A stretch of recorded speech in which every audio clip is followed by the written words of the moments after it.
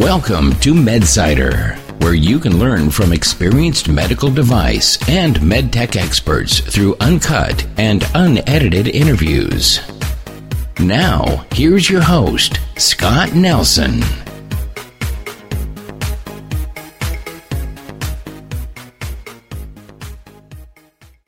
Warren Buffett is often quoted as stating, "The best time to be greedy is when others are fearful."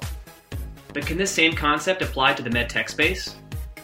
Can limited partners, the investors in a venture fund, be sold on the idea of bankrolling early-stage medical device companies?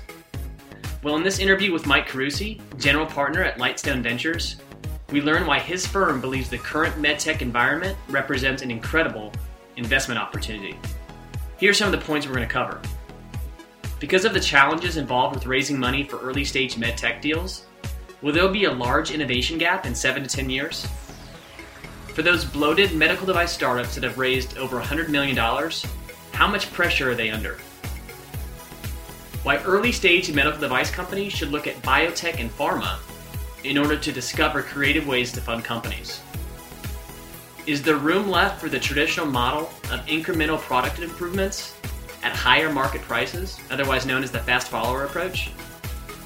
How does a medtech engineer, physician, or medical device entrepreneur get the attention of Mike and his VC colleagues?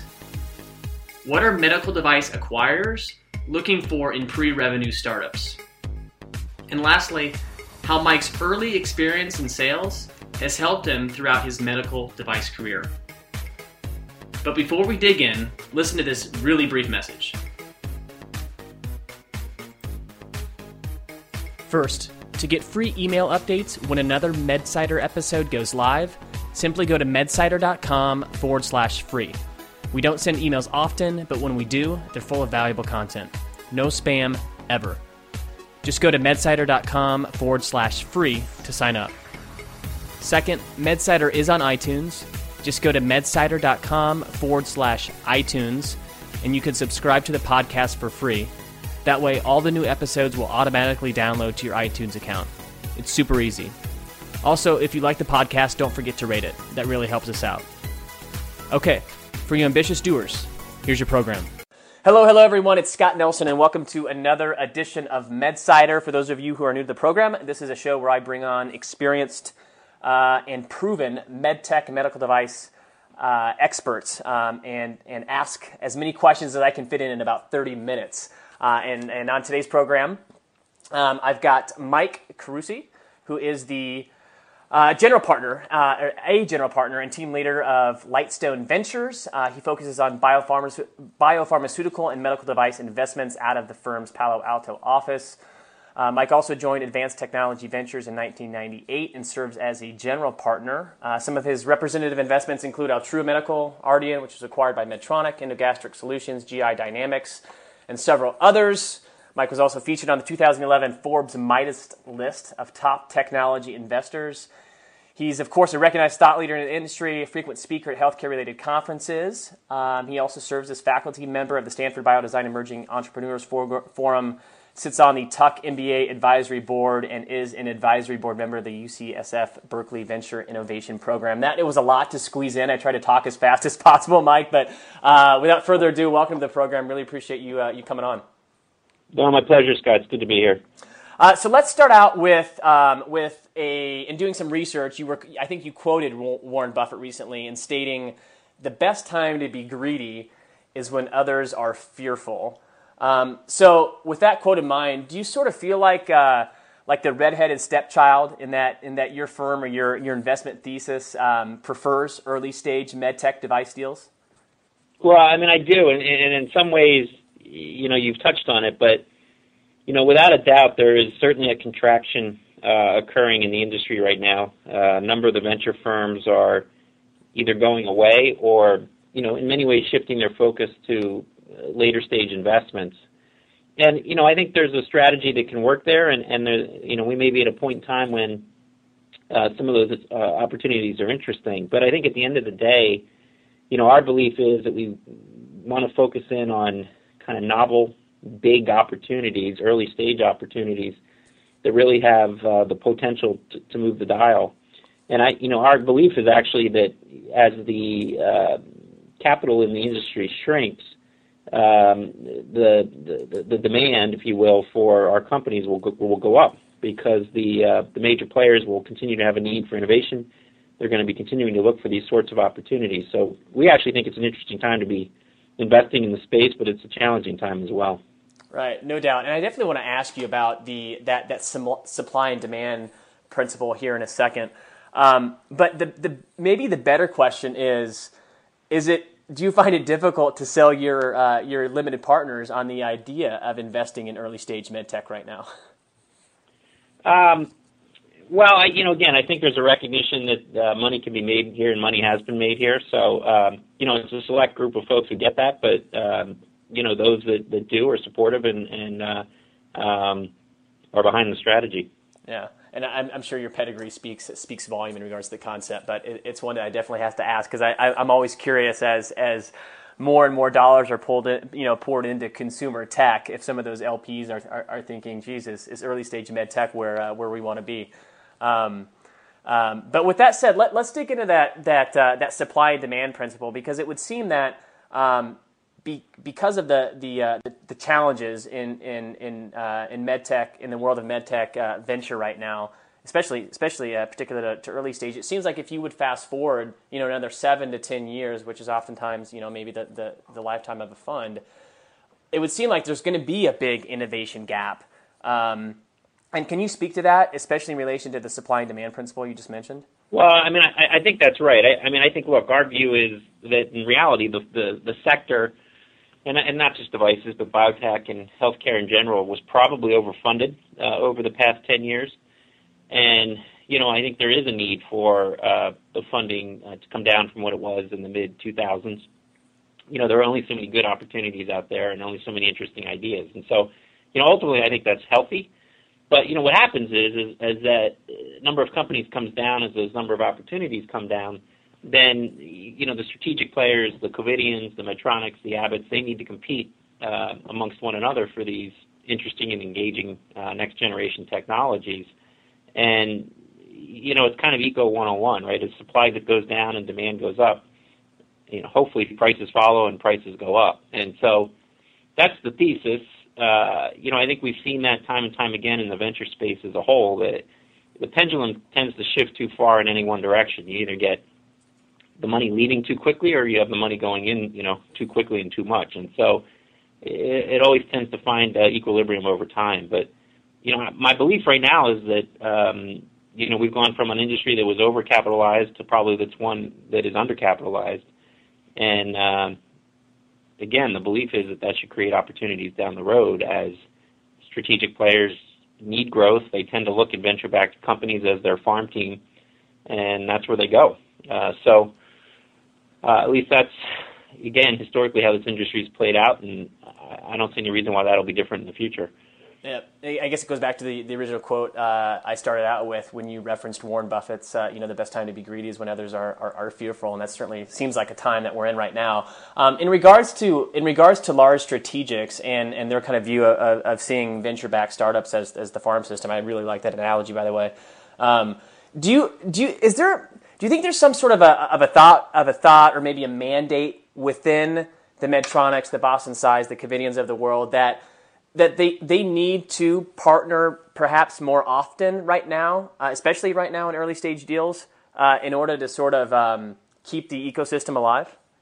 No, I think it's definitely the case. I was on a panel not long ago at the Minneapolis MedTech Conference, and Chad Cornell from Medtronic was on the panel, and he basically echoed that point of view, and we've heard it from others, and it's not, I think there's been a tendency to partner by a number of different firms, but the question is when and how. And so I think what you're seeing is that traditional model is continuing. In the traditional model, some of these firms will invest later. They will come on board in anticipation of potentially buying the company down the road, or at least just learning more about the opportunity. But I think you're also seeing all of these players thinking creatively and trying to partner with the venture community in a creative way in terms of how do we work together earlier so that we can support one another earlier in the process, and in so doing help fill the funding gap and help, in many ways, direct our projects towards things that they need. So my answer would be, the traditional model of investing or partnering later stage continues, but I think you're also seeing a willingness to think more creatively and to partner up either with companies or venture firms earlier in the process. That's interesting. Almost a little bit refreshing, honestly, to hear that large strategics are willing to sort of consider collaborating more often to I guess for the better cause, right? I guess, for lack of a better description. Yeah. Well, I think it's partly for the better cause, but I think the reality is it's also self-interest on their part. I mean, they do generate obviously new products, new ideas internally, but again, a lot of the big ideas come external. They still want those products, want those opportunities, and I do think they are concerned that the pipeline of innovation is drying up. Again, I would draw a parallel to the biotech and pharmaceutical industry. Where candidly, I find the pharmaceutical industry has been more creative and more forward-looking in terms of partnering, how they do deals, and how they approach things. And I think there's a lesson there to be learned from the major med tech companies to look at that side of the house and get a little bit more creative and partner earlier. And I think folks are starting to do that, or at least consider it. So playing copycat to the world of pharma and biotech. That's interesting. Do you have any sort of example? I mean, is it just a matter of finding creative financing alternatives, or what? Can you provide a little bit of an example that speaks to that? No, I mean, there's different structures that are at least, again, being talked about, and I don't know that I can point to specific companies yet where it's been done and where they've played through to fruition. But one model that is certainly being talked about is this kind of build-to-suit model, where a venture firm will work, sort of hand-in-hand with one of the major players, actually trying to get an understanding of what areas are of interest to that player, partner up, and maybe actually fund a company where there's almost a pre-structured exit built in, where that major player could have the potential.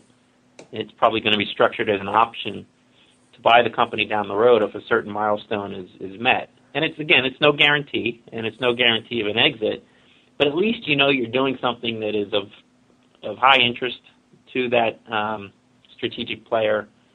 You're getting some financing along the way, and hopefully, if executed well, you can find your way to an exit. As an investor, I can get the kind of return I need, but do it in a time frame that is reasonable and relevant.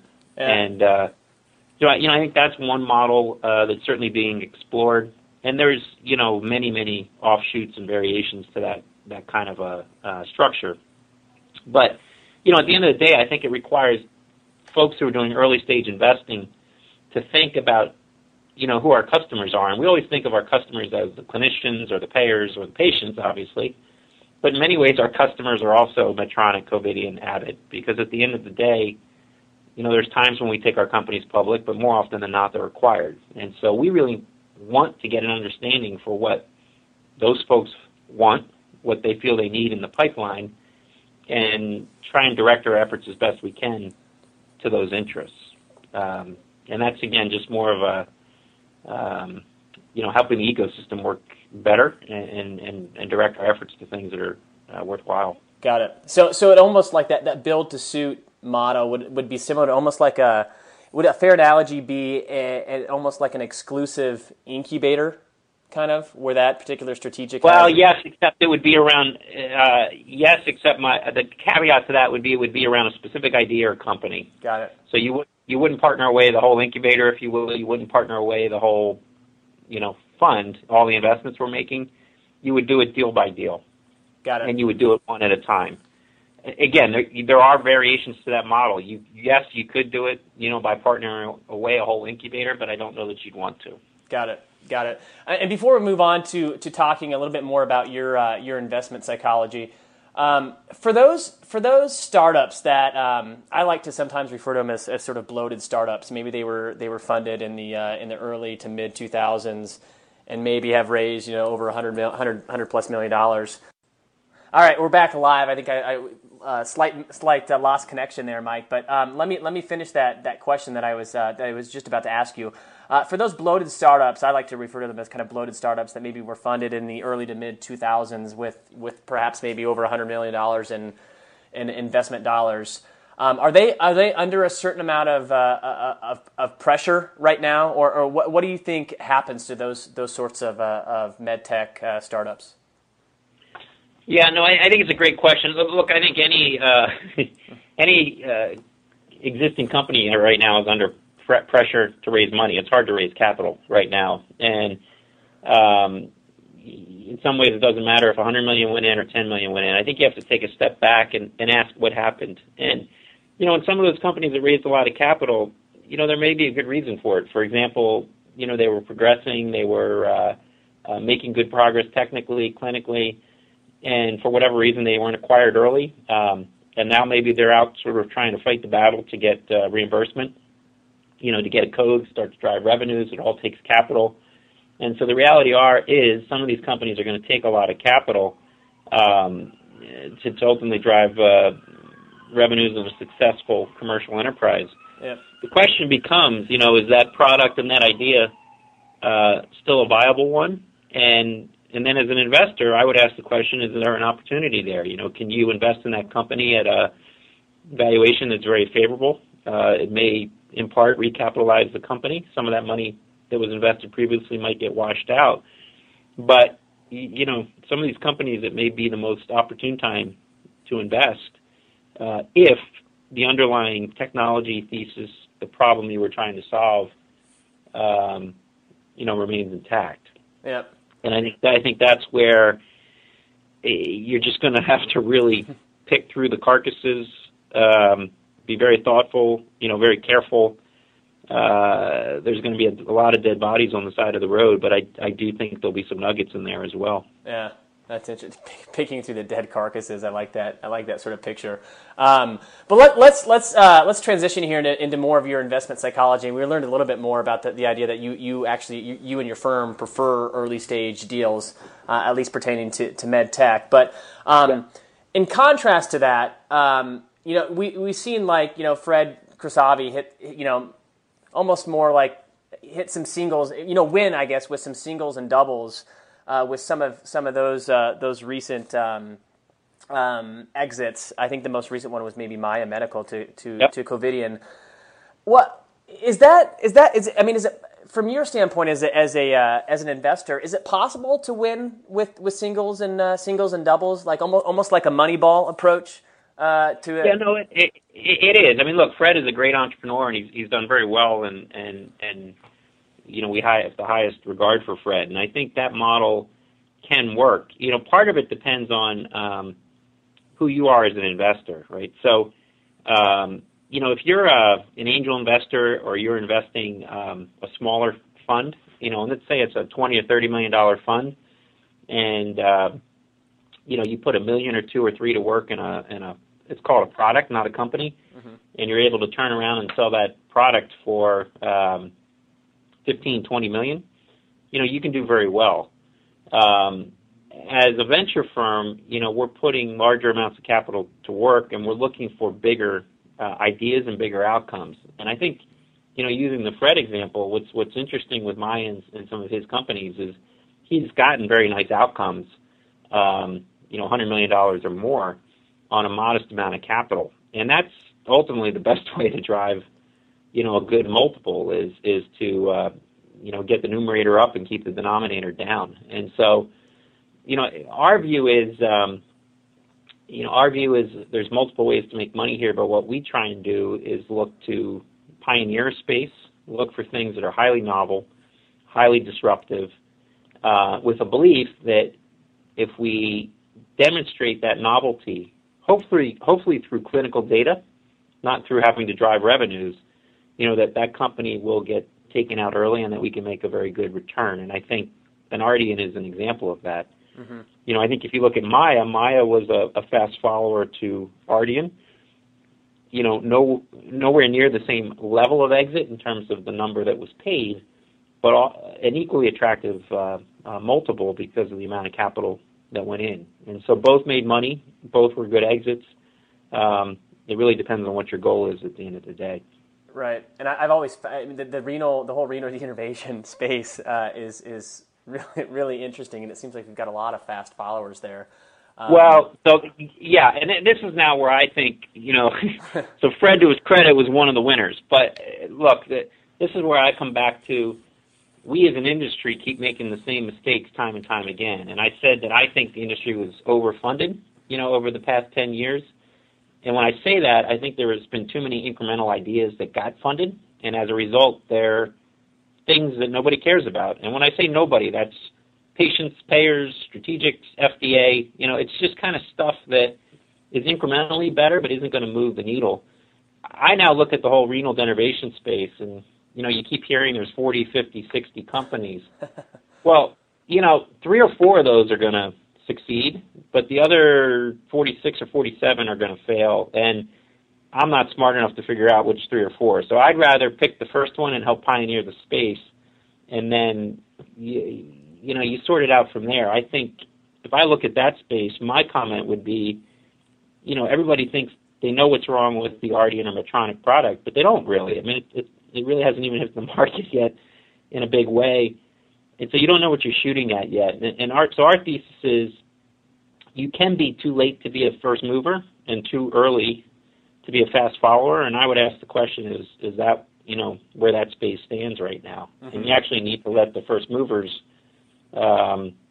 take the arrows a bit, find out what works and what doesn't, and then you can see where you can improve on those products. And then when you improve, you can't do it incrementally. You have to do it in a way that is a leapfrog. And so we'll see how that plays out. As I said, I think, there's been a couple of winners in that space, but I don't think there's going to be 50 winners. And there's going to be, again, a lot of failed companies along the way, and it's going to be unfortunate. Right, and you got to think. I think Omar Ishrak, the CEO of Medtronic, was recently quoted about kind of their unexpected troubles in launching Ardian in Europe, primarily because of reimbursement. And I got to think, geez, the other 30 or 40 early stage renal denervation companies are probably thinking, oh, what the hell did we get ourselves into? But with that said, though, I want to look maybe at 2 examples in regards to this idea of fast followers versus truly disruptive technology, which it seems like over your career you've really done an outstanding job of being able to identify. But let's look at what are your recent investments? Maybe not so recent, but Hilera or Hilera? How do you pronounce that? Yeah, Hilera.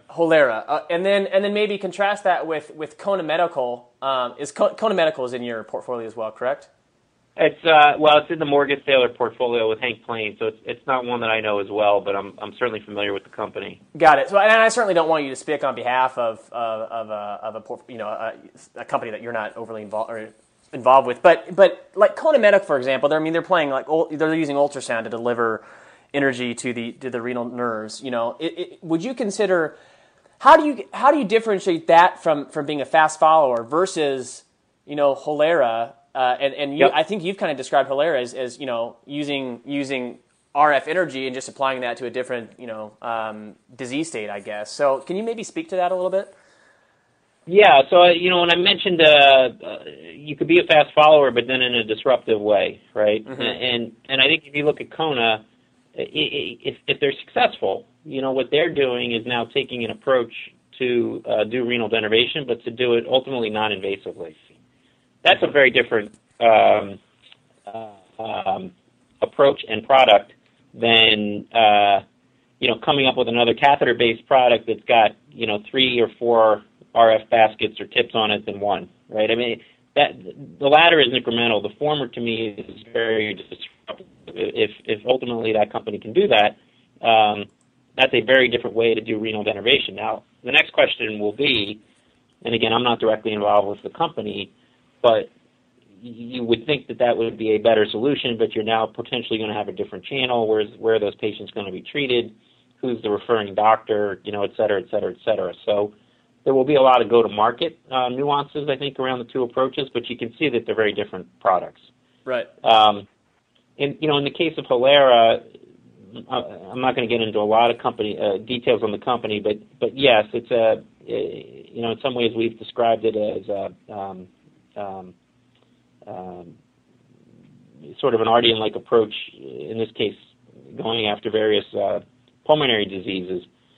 So again, what the novelty there is a physiologic aha, a physiologic breakthrough, and our job is to prove that, in fact, that thesis around that novel physiology will play itself out. And you'll answer that with clinical data. And so as we start to generate clinical data, we'll be able to determine whether or not we're right or wrong in terms of the mechanism of action that we're trying to address. That's a very different approach to device investing, because you're not just coming up with a better widget. You're actually trying to introduce some level of novel physiology, and that's been a risk that we have been comfortable taking over the years. It doesn't always pan out that you're successful, but when it does, I think you then have an opportunity to really create a new category and really own that space. Got it. And so, as a follow-up to that question, if there's and there's going to be a med tech engineer, a physician perhaps that has what they would maybe think is a novel idea or potentially disruptive technology, how do they get to the attention of Mike Carusi and Lightstone Ventures or ATV, and then on that same note, how do you begin to really think, can this be a big home run, versus another widget or a single or double?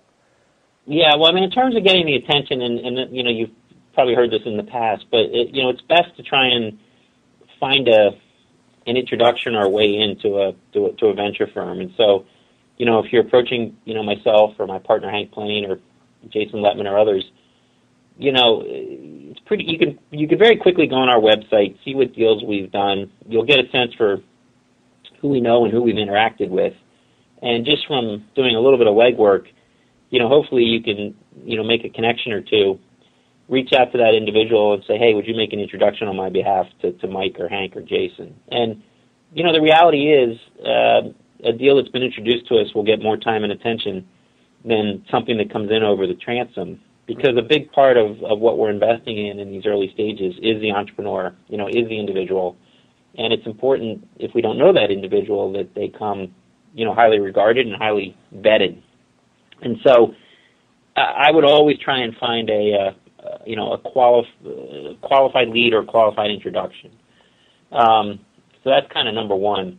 Number two is then I think you just start going through the process, and we'll start off with an introductory meeting or a pitch, and there'll be many meetings and many discussions after that. And again, part of it is us diligencing the idea, but it's also us diligencing the entrepreneur, trying to get a sense for how they think. Can we work together? Because these deals typically take 4, 5, or 6 years. And are they realistic in terms of what they know and what they don't know? Do they have the right expectations on what their role should be now and in the future?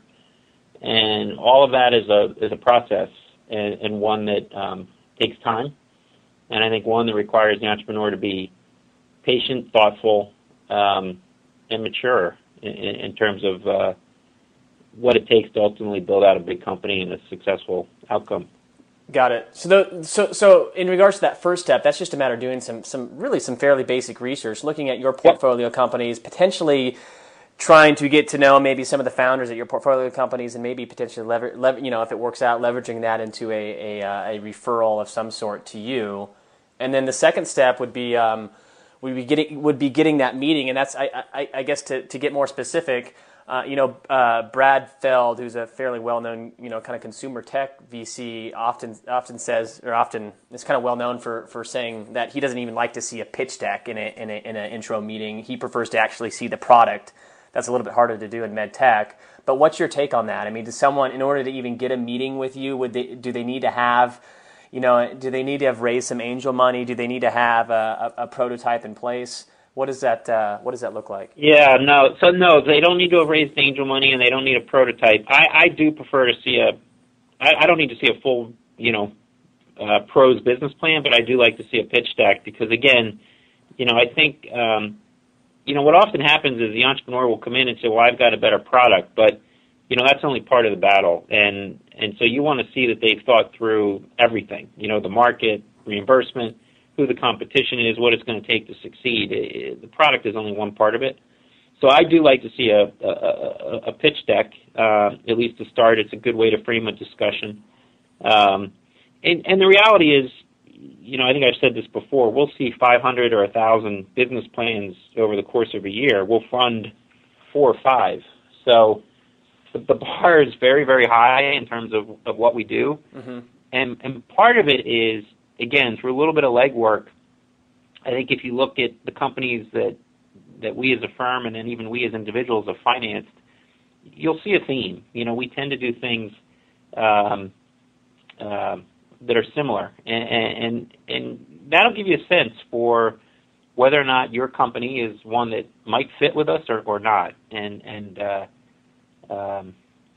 trying to think of an area. For example, we do not really do healthcare IT here. Mm-hmm. And so if you're a healthcare IT company, probably coming to us is not a good use of your time. Trying to find an introduction to us is probably not a good use of your time.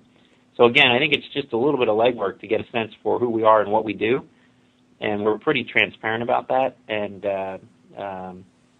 that'll help direct your search as an entrepreneur as to who the right groups are to go to. Got it.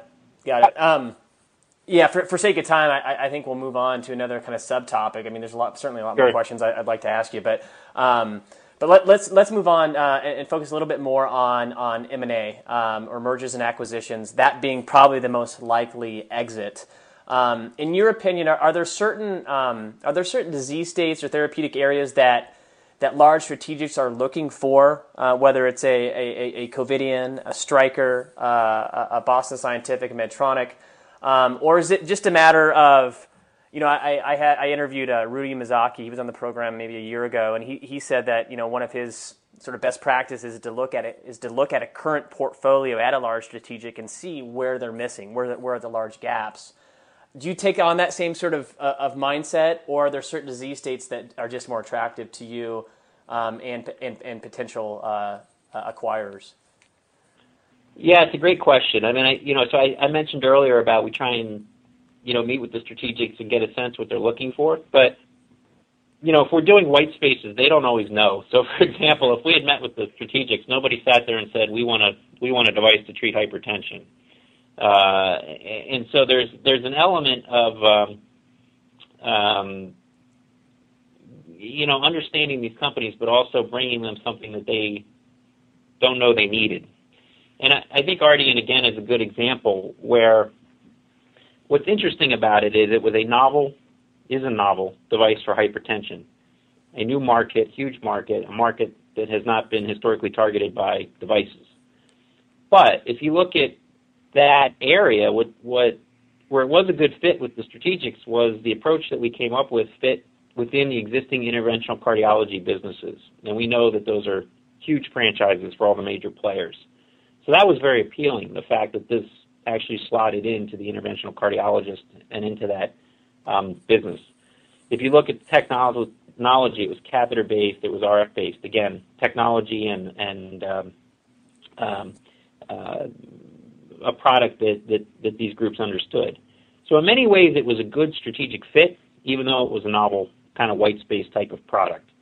And I think there's probably other examples, like that.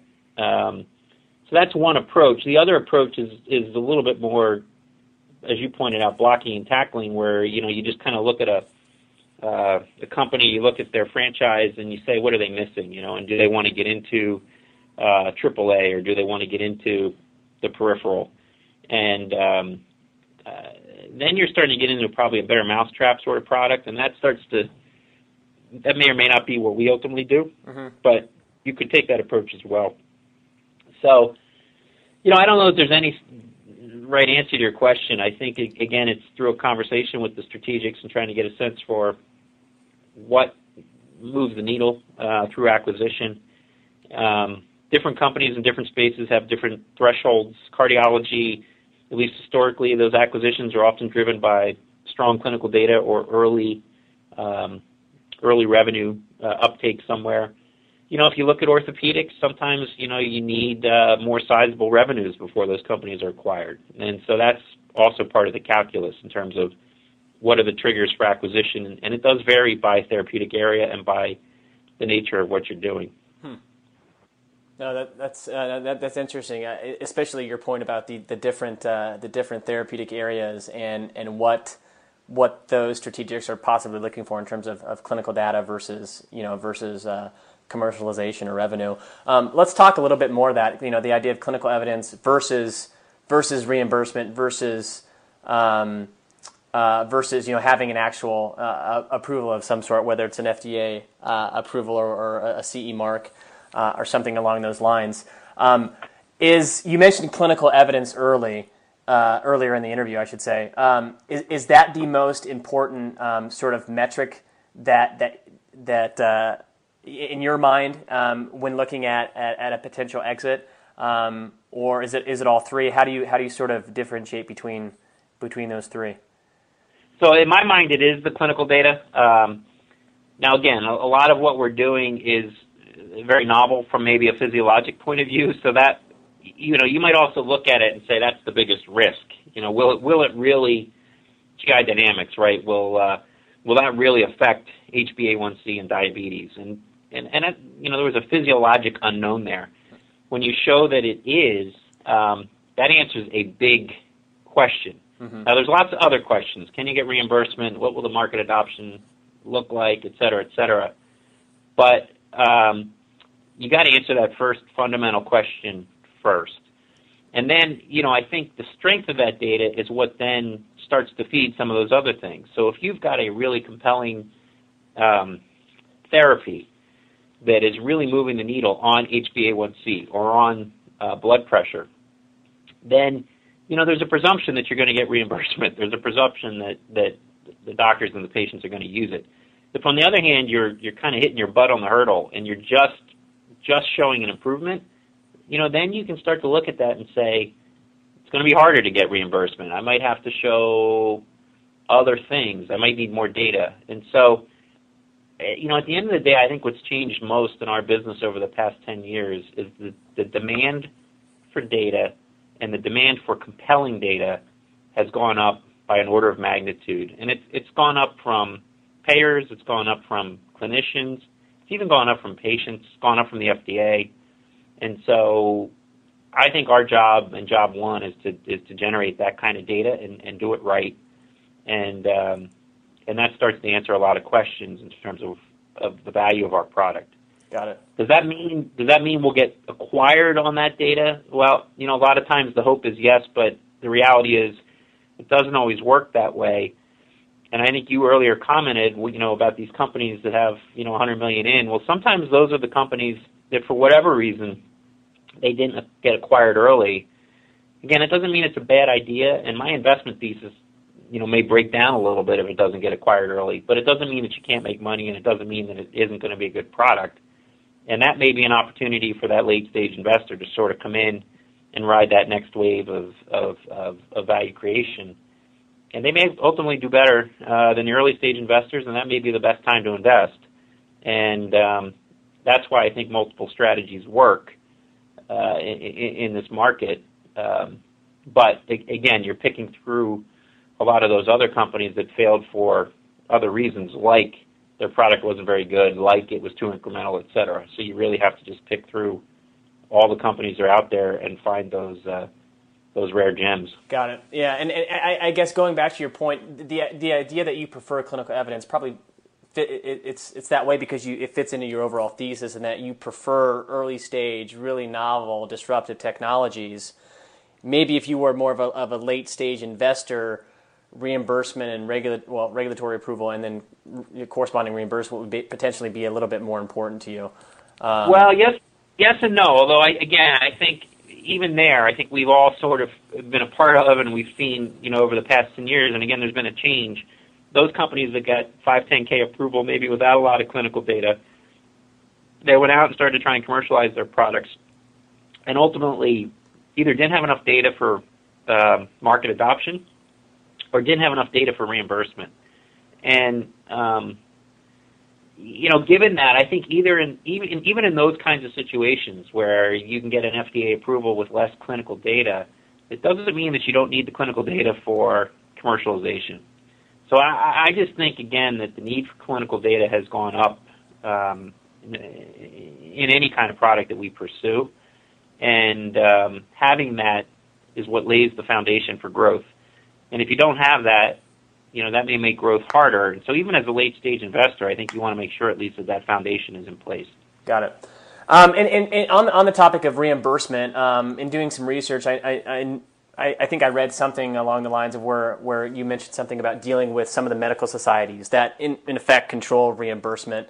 Can you speak briefly to your experiences in dealing with some of those maybe conservative, maybe that's a good way to put it, societies that do in fact act as gatekeepers for kind of the reimbursement arena? Yeah, and again, they each have their own personality. So sometimes it may be conservative, sometimes it may be conflicted. There's a challenge to that system, and I think, I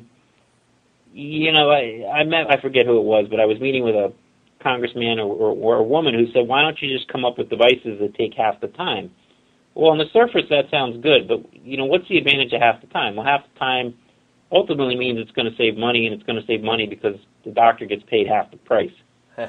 But doctors don't like to get paid half the price. And so, there are that plays into the psyche of these societies. It shouldn't, but it does. And so, again, I think as we, as venture capitalists, deal with more and learn the reimbursement process more, we're becoming more aware of this process, of what it takes to get the societies on board with these new technologies. We need to do a better job of working with them earlier, educating them earlier, thinking of them as a customer, just like I mentioned, strategics as a customer.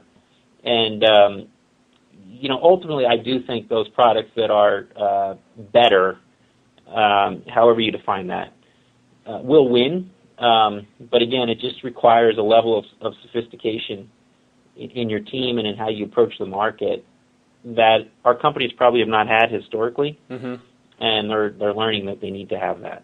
Got it. So it goes with societies, it goes with everybody that we touch. Yeah, I love the fact that you brought up that piece, because it would seem fairly.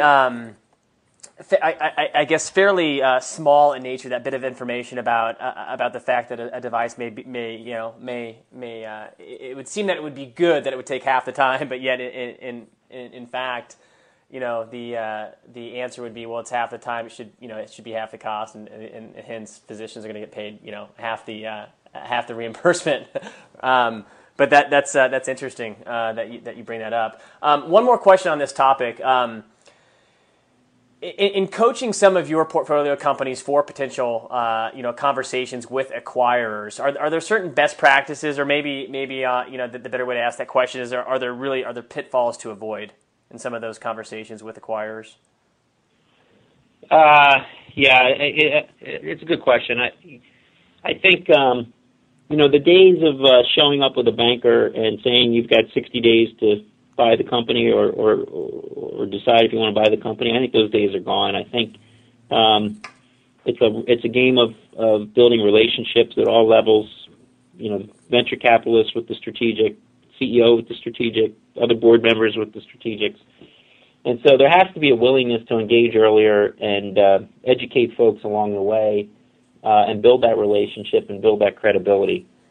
The challenge with that and the pitfall is that you're opening up yourself to the strategic seeing all the sausage making, and it's not always pretty. You don't always hit the timelines that you thought you were going to hit. There will be setbacks along the way. And so there's a balance that you need to strike between, it's the old adage of, under promise and over deliver, and that's true in these discussions. You want to show enough so that you get folks interested and engaged, but you don't want to make too many promises that you fall on your face, because you'll lose credibility, and if you lose credibility, it's very hard to get it back. So, I think it requires a certain level of transparency, honesty, integrity. Don't oversell, because the strategics are very good at sniffing that out, as are the venture capitalists. It's what we do. And so, I think you want to be honest and direct and forthright, And at the end of the day, what it takes is a product that is truly differentiated and better to get the attention of these folks. Got it.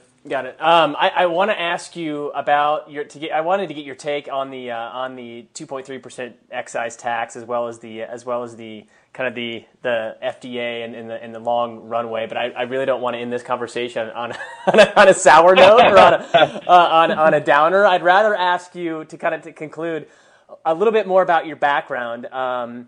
And certainly, I would encourage everyone to just do Google search for Mike Carusi. We'll of course link up to your bio in kind of the show notes. But I'm curious. Your first gig, correct me if I'm wrong, but your first job out of college or post undergrad was in sales, right? And I'm curious, correct, because I'm kind of a sales marketing guy by nature. I'm curious how that's impacted. You've had a tremendously successful career. The 2011, you were on the Midas list. I mean, that's like, I'm not sure what your take on the Midas list is, but nonetheless, it's a nice list to be on. How has sales impacted your career thus far? Yeah, no, it's a great comment. So I'm a mechanical engineer by training, and then I went from engineering into a sales role. At the end of the day, I think if you're not selling it or you're not making it, you're probably not adding a ton of value. So. I think you look at our companies. Those are ultimately the key roles, and I think everything that we do is sales. We're always selling, and so I think there's an element of that that's very important to the business. I think you kind of want to marry that. From sales after business school, I went into consulting because I wanted to sort of try and develop the other side of my brain so that I wasn't just selling, but I also had that sort of strategic piece and that marketing piece, the big M, mm-hmm. Along with the big S. And I think marrying those two skill sets, sales and marketing, strategic along with that execution piece, that starts to differentiate you from a lot of other folks in the field. It's a unique combination, and it's something I tried to develop. I don't know if I was successful at it, but it's certainly something I tried to develop. And it's kind of trying to figure out where you're strong, but also where you're weak, and then go work on both. Got it. No, that's good stuff. And before I ask my last question here, if anyone's listening to this and wants like they're kind of thinking, oh, sales, I don't know about that. You heard it here first, and a tremendously successful medtech VC says that selling is involved in almost every process of the game. But a good book to start out with is actually Dan Pink's recent book, To Sell is Human. That's a little bit of a different take on sales. But anyway, that's a side note. Last question I have for you, Mike. What is there one thing that stands out that you now know that you wish you knew, 20 years ago? Or earlier on in your investment career? Oh, that's a great question. Yes, everything will take more time and more money. Patience, then, I guess, right? Maybe. It is patience. I think I was talking to somebody today about Elon Musk and Tesla and what differentiates Elon and why he's been able to succeed on these big projects. And I never had the pleasure of meeting him.